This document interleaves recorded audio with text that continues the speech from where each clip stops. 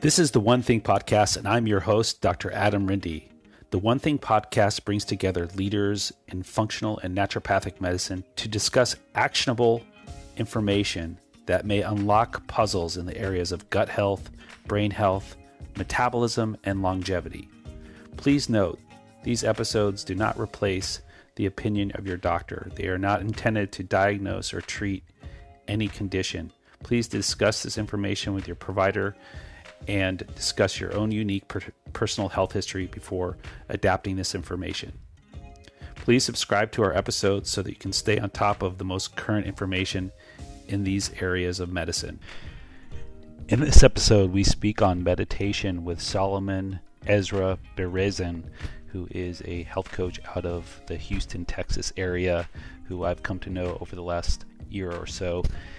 We're going to speak about meditation, and since this is such a big topic, I have a follow-up post on this topic on my website at www.soundintegrative.com in the blog section, where we break down some more details about meditation. In today's episode, we're going to learn about Solomon's experience with meditation and guiding others through meditation. We'll get some introduction on the topic of meditation, understand what he experienced during his several meditation retreats that he went on.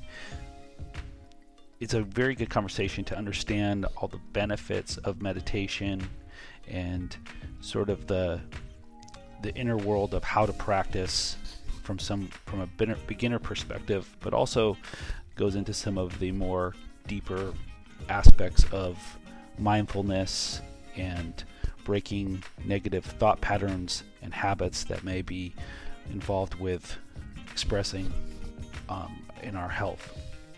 So I hope you enjoy this episode as much as I did.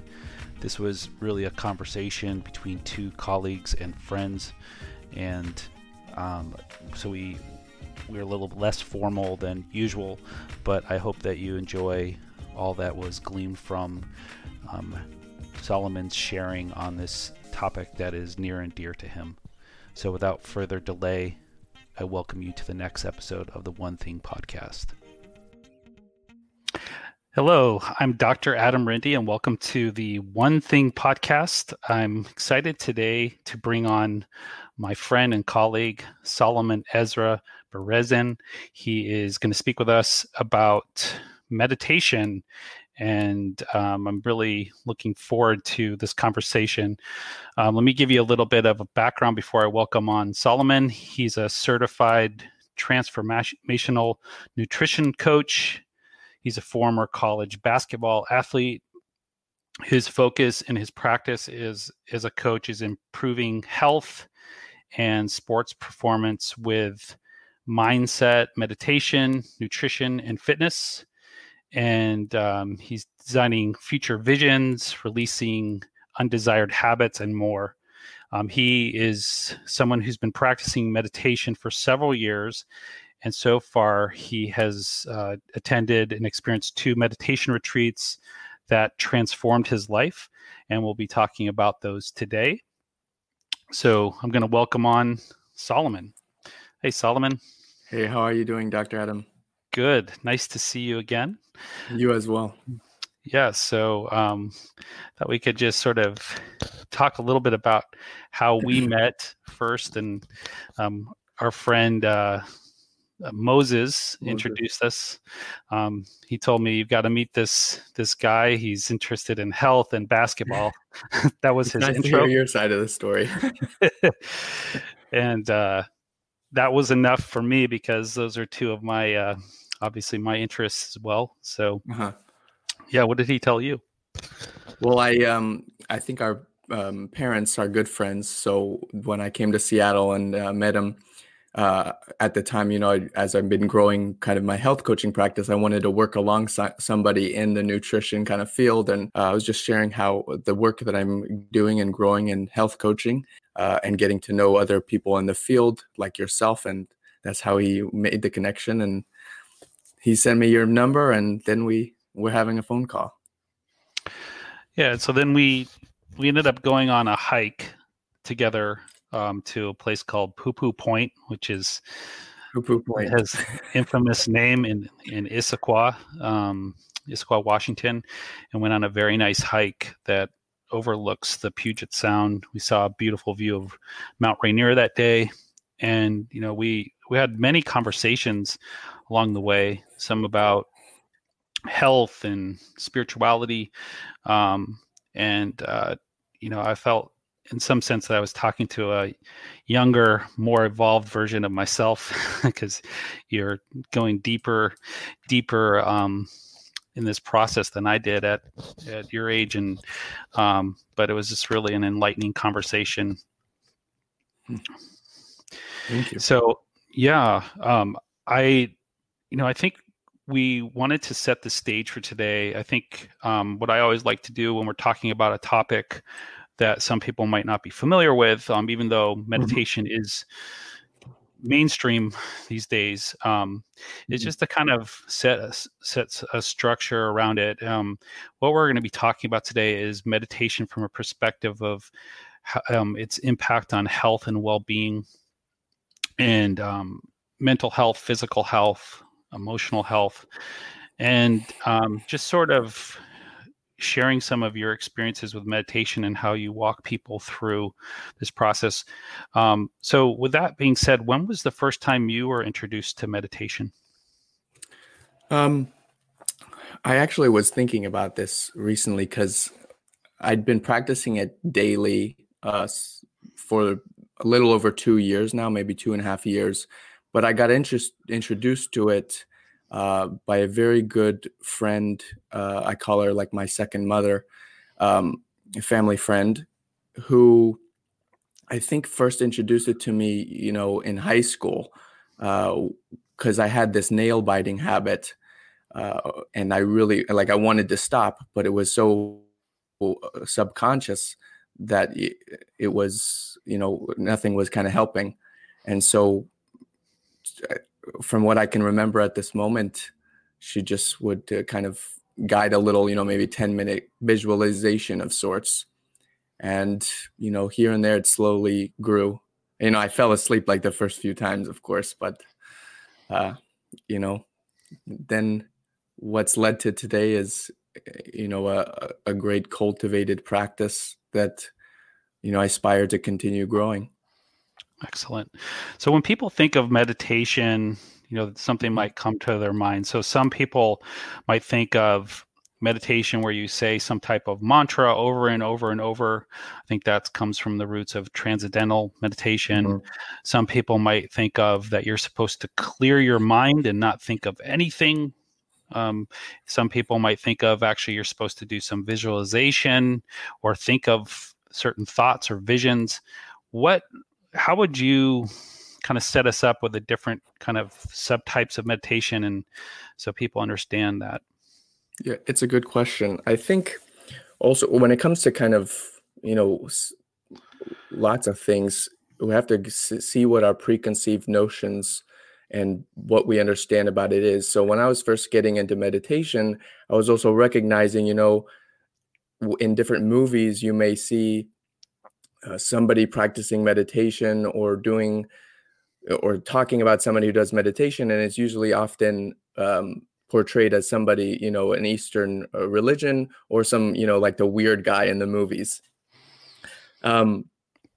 So the more and more you get into it, I mean, there's different approaches you have, like you mentioned, the visualization, the mantras. I haven't really tried the transcendental meditation or like focusing on different mantras, but you can focus on breath. And as I'll share later about the meditation, the Vipassana meditation retreat, a lot of it is focusing on the breath. You can focus on your sensations on the body, and then you can take it further into visualization. In the Jewish tradition, you can focus on a letter, because the letter is a form of creation. There's kind of it almost seems like it's boundless in what you can do with it, from focusing on an image to just the breath and more. Okay. So when, sort of first learning um, these particular techniques, is there sort of some schools of thought? For example, there's like the mindfulness camp, such as like the work of John Kabat-Zinn, Hmm. and sort are there sort of different schools that you can maybe help us with understanding and the differences between those schools of thought? I'm not too sure as far as the schools of thought go. In the experience in the meditations that I've practiced, like the Vipassana meditation retreat was focused on the breath and like equanimity. So it's more so kind of, rather than focusing on those other kind of methods, it's really taking a step back and being able to observe the different thoughts and sensations that may arise on the body Mm-hmm. and in your mind. Mm-hmm. Okay. So that leads me to think about like someone who might be drawn to this type of meditation. Is We've heard these kind of terms of people who have lots of anxiety, or um, their mind is turning constantly Mhm. with different thought patterns, or worries or stress, and there's just sort of this sense of not being able to separate from it. Yeah. So you kind of, what you're saying reminds me of that, like an awareness of what they call the monkey brain. Hmm. So kind of what I mentioned earlier about realizing or becoming aware of different preconceived notions, the meditation has its benefits because somebody who had, let's say, insecurity or anxiousness or some level of fear or any of those, we could say, limiting emotions or unserving behaviors that you just mentioned, a lot of it, unfortunately, has to be is we're identifying with those emotions. So somebody's feeling anxious, somebody's feeling fearful, the thought or the reaction is, oh my God, I am anxious. And that's where the separation gets, uh, what'd you say, kind of, it's hard to separate from it because you're declaring that. And as you learn also with meditation, the body doesn't know the difference between a thought or an actual experience. So you can create that through your thought alone. So in the meditation, you practice and you realize, oh, there's this part of me that's separate than just the thought that arise, and I don't have to identify with the thoughts that arise. You can kind of separate that, and you learn things like, oh, thoughts are transient. They come and pass away. So I don't have to identify with this feeling of anxiousness or insecurity that's arising. Mm-hmm. So with somebody like to, I think you brought up, I may have just missed it, but somebody getting started, it definitely is a process. And like I shared, I think I myself am early on in it, having done maybe 4 or 5 years. And it started off, like I mentioned, just some wonderful teacher slowly introducing what it is. And, then it turns into Headspace or one of those. There's many apps these days. Just doing 5 minutes, 10 minutes, just kind of planting a seed, getting a little bit of an idea, but you have to continue remaining open and seeing, well, what more is there? What is this really showing me all that meditation is?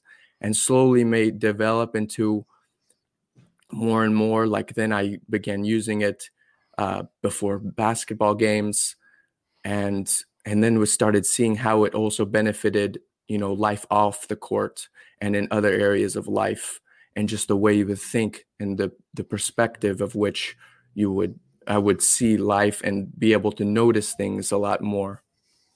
Yeah. Yeah. Yeah. I mean, it's, I think back to when I first learned meditation. I was on a hike with my father in Sedona, Arizona, and I was probably, I don't know, 12, 13, I don't know. And he was into meditation, and he took me up to this point in Sedona. It was like this hike, and it was overlooking this valley with these beautiful red rocks. And he sat down and he just started to breathe. And I was like, "What are you doing, Dad?" I didn't know what he was up to. And he's like, "I'm meditating." And he's like, "You should try it." And basically, he told me. I asked him, "Well, how do you do it?" He said, "Breathe and try to calm your brain." And that was like step one. So like, what would be a step one? And that actually worked for me. It was simple instructions, but I think what happens a lot of times is people are told, you should try this meditation, and they say, "Well, I tried it, but I couldn't turn off my brain.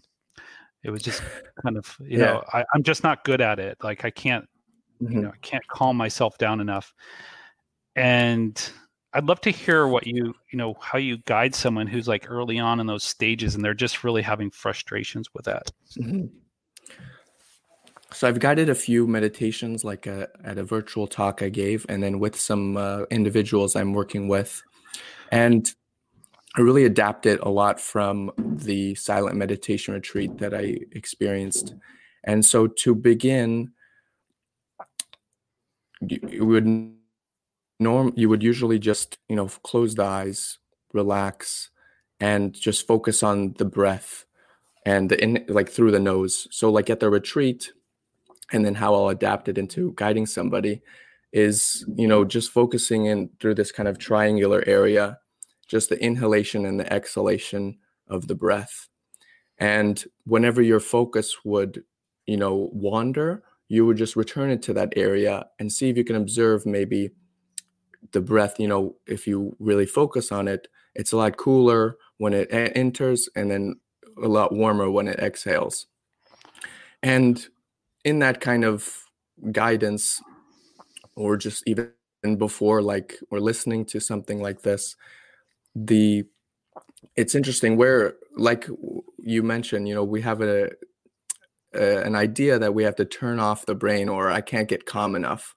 But I would argue that's actually means it's a good thing, because the point isn't to, like you mentioned also at the beginning, you're not turning off the brain, not clearing your mind. You're simply building the practice or the concentration of becoming aware of what's arising.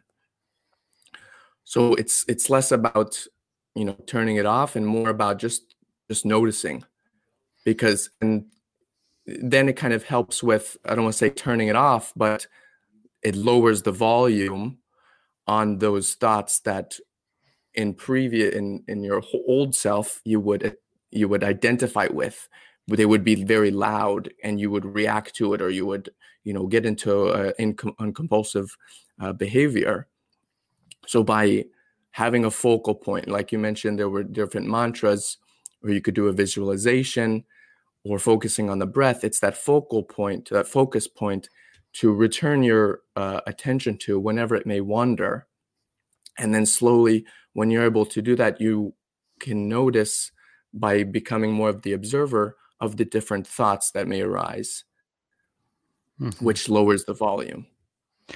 Yeah, and I think that's the essence to me. It's like all day long, we humans kind of are very goal oriented, task oriented in generally, like you clock into your job and you have this particular list of things that you need to get accomplished in a given day. And in a sense, you feel some type of mastery over that. It's like, okay, as long as I put my head to the grindstone and I'm focused and, I'm working hard, I'll accomplish this list of things. I'll go home and hopefully feel good about my day's work. You sit down to meditate, and it's almost like you just turn that whole model around, and it's about process and being and not doing. It's not about accomplishment, right? It's like a different mindset. Yeah, it kind of expands the way in which you approach those your work, those other to-dos, but you're no longer going through them and checking the box. I went to work today, I picked up groceries, yada yada yada, and going through it, because then you're getting somewhere. But ultimately, where we want to get to, is now. You have those aspirations, you have those great goals. Myself as well, I'm very creative. I have a beautiful vision, of my future and things I want to experience. But if I'm, busting my butt or hustling and trying to get it, then you're kind of separate from it. So with the practice of the meditation, you really, like you said, you're less doing and more being. So then it's not really ironic, but you actually attend to those things more effectively, more productively, because you become more present, you become more in it, no longer separate to where you're going, or or trying to just get out of doing something. Yeah. Yeah. And so, I think anxiety disorders, or stress disorders, really, that's one of the biggest challenges, is being able to separate from your fear, your insecurities, from your worries, your troubles, and being able to feel safe in the present moment. So that was really well described. So getting to, I want to get into the retreat you went on in just a second, but I'd just like to kind of talk about how this plays out also with other health problems. So, Okay. for example, there's a big classification of health conditions called somatic health problems. These are like problems that involve the mind and body. So there's pain disorders that involve the mind body. There's digestive disorders that involve the mind body. Of course, insomnia and stress, other stress problems. How would this kind of play out in health? Like, if I was to implement a meditation practice, and let's say I have like a digestive problem, how would this maybe help? Yeah. So I'll start with the kind of reference in where I learned a lot about the science of meditation and used to explain how it'll help in this, bodily function and digest all the organ systems and so on. And that would be through the work of Dr. Joe Dispenza. I know you and I mentioned it and discussed a little bit of his books. But I'd like to state that first, because that's where I learned a lot of the different science to it. And like I mentioned a little bit earlier, and it also complements the work that I experienced and learned at their meditation retreat, and probably even helped me when I went there, because I understood about the science to it. And so the way it would help is that our body is like a kind of like an animal in a sense. It has its reactions, and I mentioned earlier that it's objective. It doesn't know the difference between a thought or a real experience. So we have different things that we react to in our environment, and that comes from the things in the past in which we unconsciously create some kind of conclusion or belief about a situation. And on a animal kind of point, an animal has to run away from a threat. It's very beneficial. So all of its attention focuses on the cause that made its internal environment, change and make it feel that it's perceiving a threat. So it uses all of its resources to get safe. But then when it's safe, it returns to homeostasis and it begins to get back into growth and repair. Ourselves, because we have our forebrain and our conscious brain has developed so much, when we come across somebody, let's say an abusive relationship, or some coworker, or maybe somebody in our family, whatever, that we concluded some belief that we don't feel safe around, and we continue that thought and create that belief continuously, then we're in a sense still thinking the animal, like from the animal point of view, we're still thinking we're under threat. So the body's never really getting a chance to repair. So with the practice of meditation, you're becoming familiar with all the stuff we mentioned earlier. You're separating from your conscious brain, not really, but you're lowering the volume on it, on the neocortex, to be able, so that you're no longer reacting to all that stuff that happened before.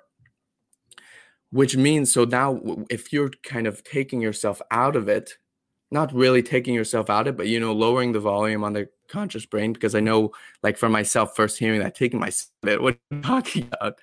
Mm-hmm. Like, but by turning the volume down, it in a sense gives the body the chance to relax, to return to that state of growth and repair. And then that in turn, because there's these different systems, in our body, and as you even learned and you've shared with me, we have these different parts in our system correlate, illnesses or diseases that correspond to exactly that, some kind of maybe reaction or limited belief in the brain, or in the brain. So when we really kind of step out and observe it, it gives that body, the autonomic nervous system, can step in and begin to take over and heal and return the body back to a more optimal state of balance, homeostasis. Yeah. Really well said. Yeah. So like I think about, I've had a lot of discussions and even some guests on my podcast talking about the vagus nerve, and there's different branches of the vagus nerve, and the branch that sounds like you're activating is the one that's toning the parasympathetic nervous system, and helping put the brakes on that kind of fear cycle.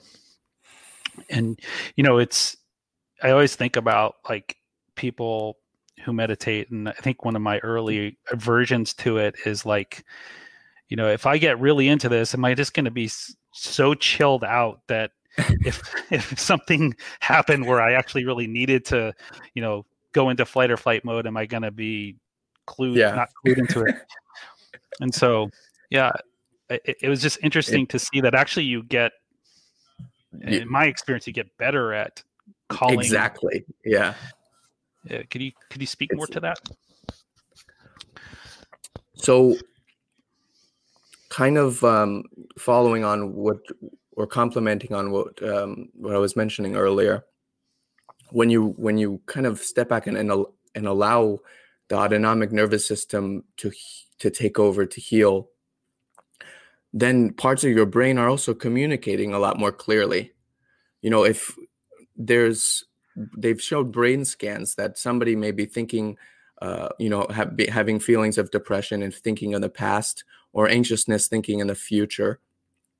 It's similar on the brain scan, and when it's that way, you're more in a convergent focus. So the parts of the brain aren't communicating as properly, because you are telling your body, and it's in a state of threat, a state of survival. So by practicing the meditation and building your concentration, building your focus, allowing yourself to kind of get out of the way, the brain begins to communicate more clearly. The medulla oblongata, I think I pronounced that correctly, begins, or the gray matter even begins to band, to increase. So then you have circuits steering more clearly. So then, in like what you just mentioned, we think that maybe we'll be just so blissed out. Actually, we're more aware of our environment. We're more aware and picking up different minute details. So we're actually going to be able to respond a lot more effectively. Mm-hmm. to that, especially more and more with practice. Yeah. Yeah. And, I think when you're in a constant mode of stress, meaning like you wake up, and I'm as guilty as anybody. So this is not coming from a place of, me judging this. Is you wake up, you pound the coffee, you get the kids out the door, you get in your car, you go in the commute into the traffic, you get to your work, your boss has a stack of things on your desk that you didn't prepare for the day. You're running late to your meetings. It's like, go, go, go, stress, stress, stress. That's all you know. You can actually become so hooked into that you feel actually awkward if you step out of it. And I think that's one of the aversions to meditation is like this kind of adrenaline need. And then if you sit down to meditation, you just, like you said in the beginning, you fall asleep. You're like, wait, this is not what I'm supposed to be doing. But actually, maybe that is what you're supposed to be doing in the beginning.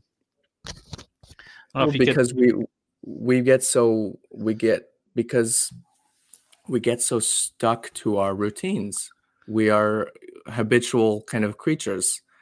So if we continuously do those, same behaviors, and we're thinking the same way, we're doing the same things, nothing's going to change, and the brain isn't going to change at all either.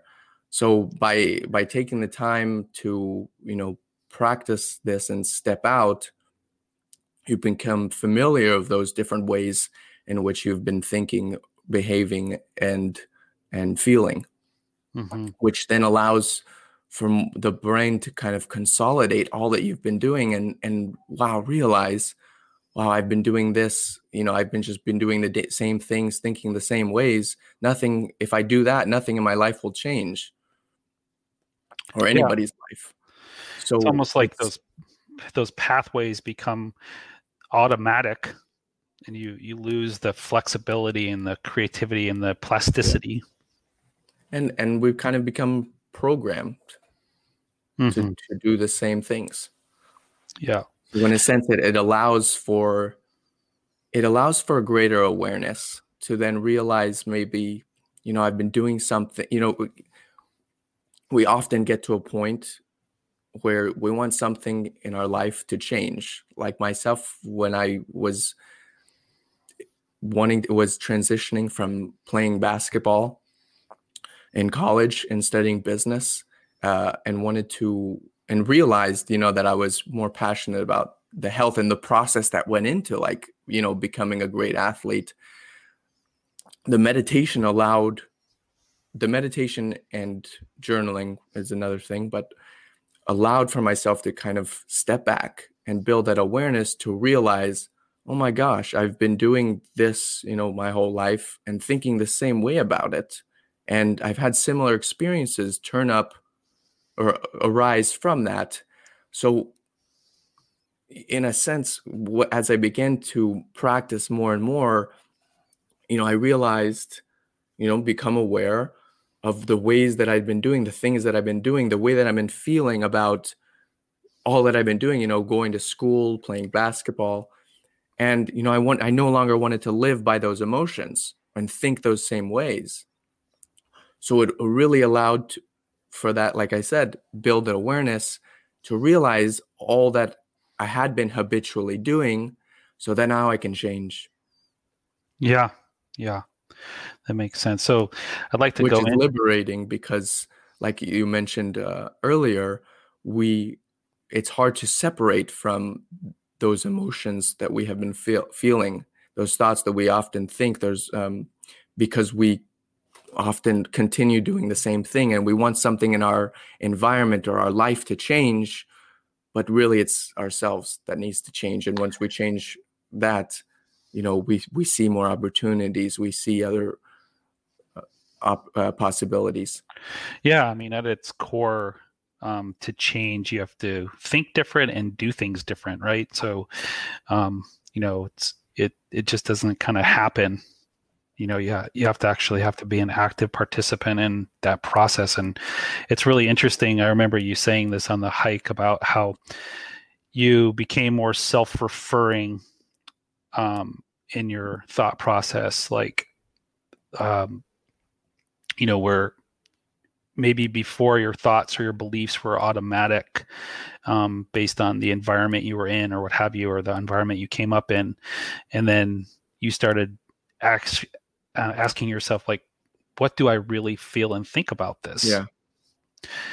Which is, when I interact with you, you can really see that this is something that's coming from you, not just something that you're kind of repeating. Relaying, yeah.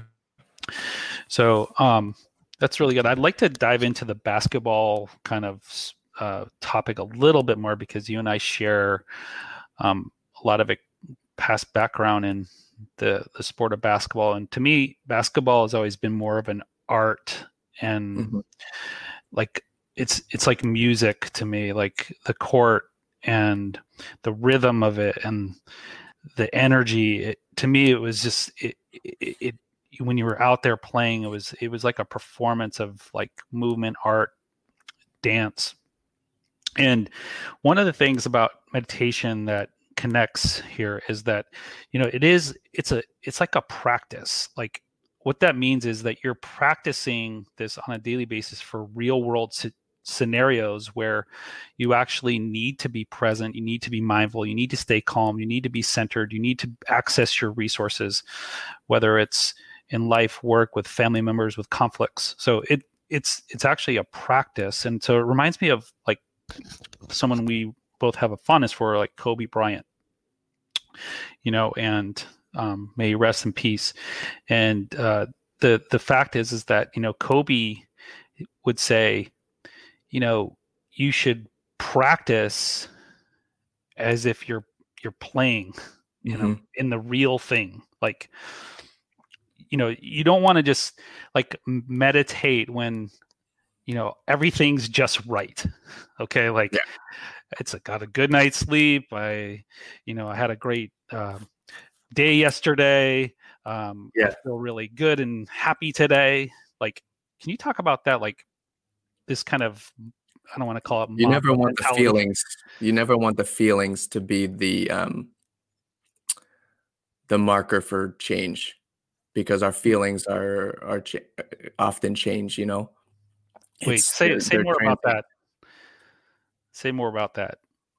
If we allow our feelings to be the our feelings have a place, of course. There's the whole like facts versus feeling and feelings versus facts. People, you'll hear, facts don't care about your feelings, but neither do your feelings care about your facts. And you have to, of course, honor them. But if we put too much emphasis on them, like we want something to change in our life, and you feel good, so I don't need to meditate today. Then you're making that the mode for change, which, as then something in the environment may arise that knocks you back off balance, and how do you respond to it? Yeah, and I think this is an important point, because you're pointing out that making the choice to not meditate on a good day, and I'm making the point to not only meditate on a good day. So, like, in this real world practice of meditation, it's like you step up, you try to do it every day as best you can, and on the difficult days, or even on the good days when you're like, I don't need this. This is what I would say really pays off. What do you think about that? You really got to just fall in love with doing it. Whether it's a sport or an instrument or writing or speaking, you just got to love that process, that practicing of it, which, of course, when you're first starting out, like in myself, it took a little bit of time to really, I can't actually, not too much, but to really like just fall in love with doing it no matter what, without even having that kind of internal conversation. Do I need to do it today? Or any of that. It's like not even a question anymore. It's become like do you use the bathroom each day? Yeah, of course. So like it's just become something like that. So if we allow the feeling, if it's a good day and or a bad day, or whatever that means, not you also kind of learn to reframe. There's no such thing as a good day or a bad day. There may be a pleasant day or an unpleasant day, but all days are good. um, and I think that reframe also helps with getting up early and making the time for yourself to do it, because the more and more you practice it and really just learn more about it as well, the study about it and how it benefits you, and you can add more meaning to it, you'll start to see a lot and experience a lot of the benefits in your health, and health in the whole in its whole term. Yeah. Yeah. So, um, so I think, a lot of people are in the process of always making changes. This is kind of one of these things that I think can, if people develop a practice, they can sort of observe their choices throughout the day. Like, for example, choosing to stay up later instead of going to bed when they know they need to get rest, or choosing to have those, sort of stress eating behaviors, when they could choose something else because they're present with their mind and body process. So it's really, really exceptional. So you, I mean, when I was going through um, naturopathic medical school, a bunch of my colleagues would go, kind of come up to me and say, "Hey, do you want to go on this retreat? We're not gonna talk for like 10 days. Do you want to go on this retreat with us?" And I always passed on it. I just, Mm-hmm. to me, I had done some similar types of retreats, but nothing that involved sort of being in a contemplative state for that long of time. You chose to go on one of these retreats. Can you tell us about this? Yeah. So in December 2019, I think it was the beginning of the month, I went to this 10-day silent meditation retreat. I had a friend that went there before, and like the year before that, and I had been interested in it. And I think I met up with him in the summertime, and he just told me about it. And you sign up to be on the waiting list, and I happened to go. And I had that very good family friend who I mentioned at the beginning also highly encouraged it, and she's been on a bunch.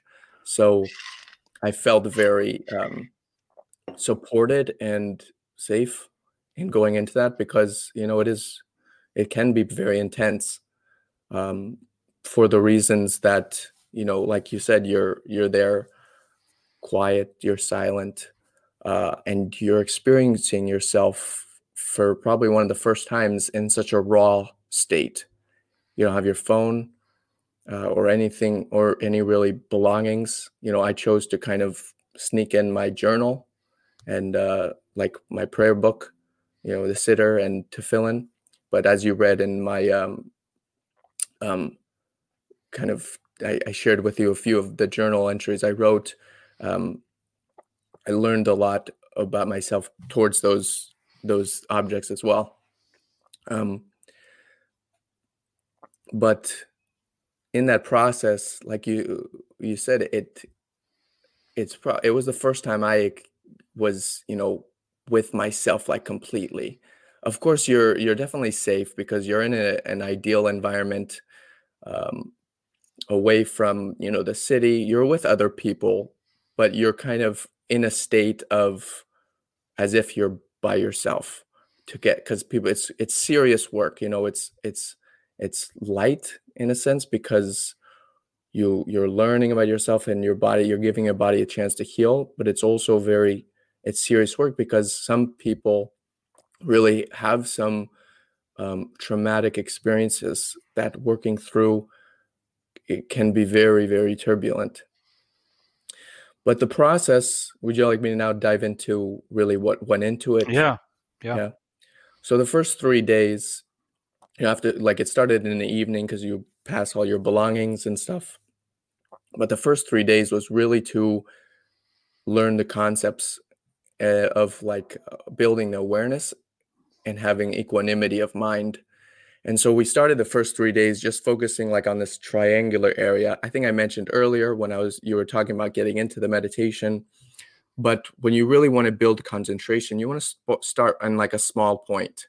Just like also if you're playing basketball, you before you go straight into layups and shooting threes, you just dribble the ball or do a close-up layup.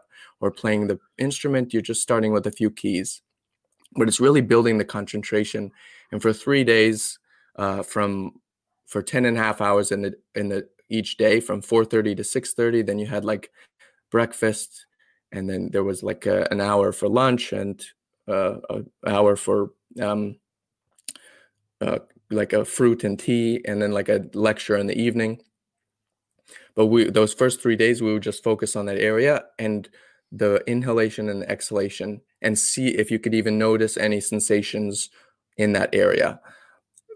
It was my first time really kind of practicing it. I had been practicing Dr. Joe's meditation, so I had built a practice, but I even still wasn't so aware of different sensations on my nose. But it was really to build that practice of whenever you are aware, you're building the awareness of the breath and the sensations in that area. And whenever your mind would wander, returning it there. But one of the main key components, the equanimity that you brought up, is that levelness and calmness of mind and objective view of objective judgment of where your mind wanders, the sensations on the nose, the breath. It's just like a scientist taking an experiment. He's boiling water in the beaker. He's not reacting, oh my God, that's hot. He's observing. Aware of it. He's observing it, exactly. And after those first 3 days, because that really hones in and builds on those main components, then we slowly move to the fourth day through the end, from the top of the head, where I forgot the scientific name of it, but where it's a little soft spot. The pineal gland? Not the pineal gland, on the skull. Oh, the fossa? Like something like that, yeah. And it's like the softer spot where we place our tefillin as well. And we would just observe and go down slowly from that top of the head all the way down to the toes, and then toes back up. And you would build that practice of noticing when your attention, where your thoughts may go, and just returning it to the sensations on the body. And just notice where, if you have this thought, where is it arising on the body? And become aware of, there might be a lot of tension in a certain area of the body, but not reacting to it. That's the equanimity part. Just becoming aware, and it's gross, or it's feeble, it's intense, or it's highly intense, and it's moderate, it's unpleasant, it's pleasant. Nothing about good, bad, because that would evoke a reaction, and then you would get rid of it. So like myself, I mentioned at the beginning, I had a nail biting habit growing up. So when I'm going through this process, and for most of the day out of my habitual routine, and I'm no longer, I'm sitting still, and I have thoughts that usually would evoke this reaction to bite my fingernails, and I'm no longer doing it. Like, it was very intense in the wrists and the hands, when normally I would resist that. But now I'm simply just observing it and noticing how it's very intense, but I'm not averting it. I'm not, or craving something. Mm-hmm. I'm just allowing it as it is, or I'm just observing it as it is, which allows it, like we mentioned earlier, with kind of stepping about, to heal, to allow all of those emotions and thoughts to arise so that they can pass away. And like pus coming out of wound, it gets very intense right before, it kind of clears and frees. So that's kind of like the main process that kind of went into, or like the main technique that went into it. Mm-hmm. And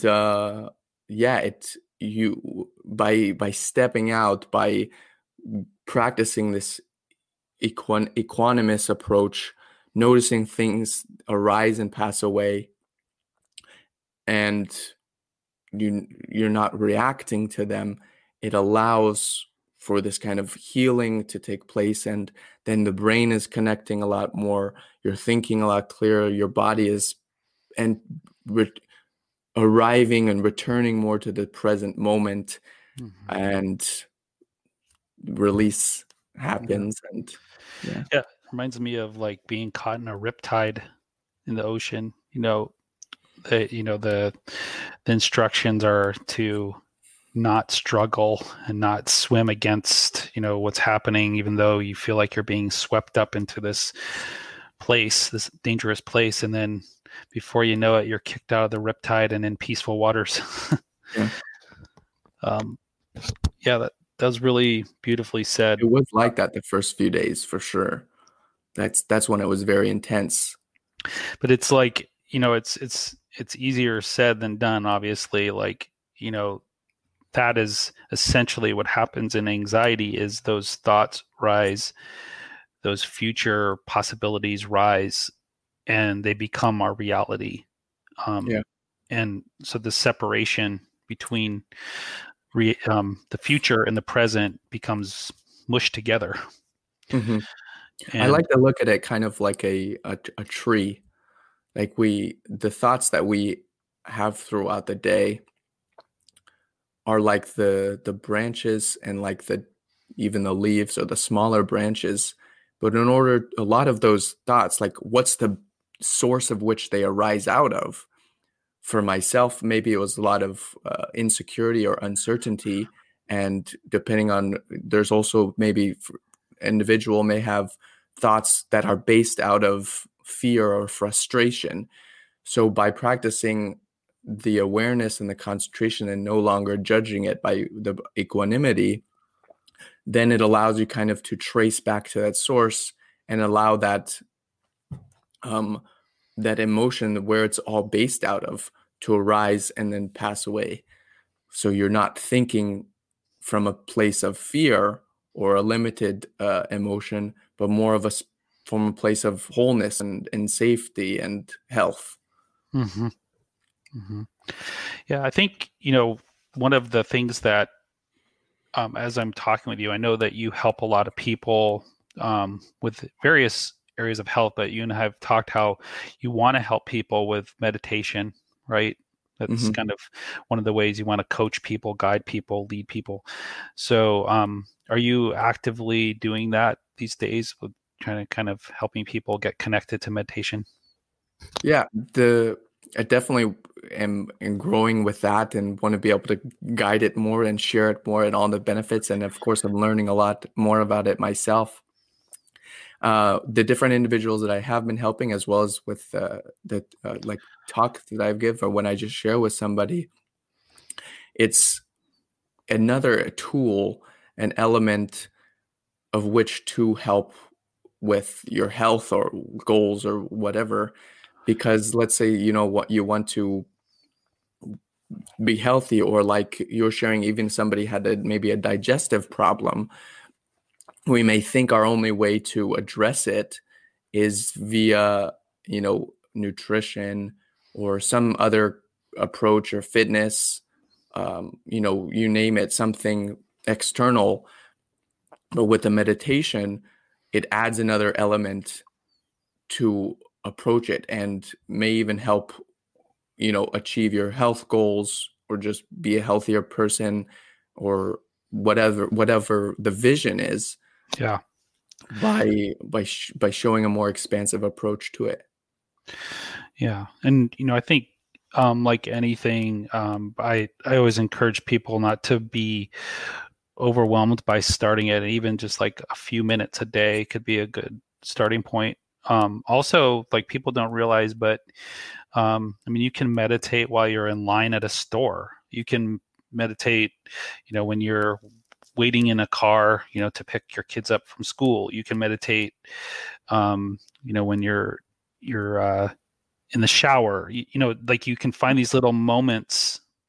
It doesn't have to be kind of like the classic, like I'm sitting on this mat in a room that has like candles lit and everything doesn't have to be perfect. Like I was saying, like learning how to bring meditation into your day-to-day moments.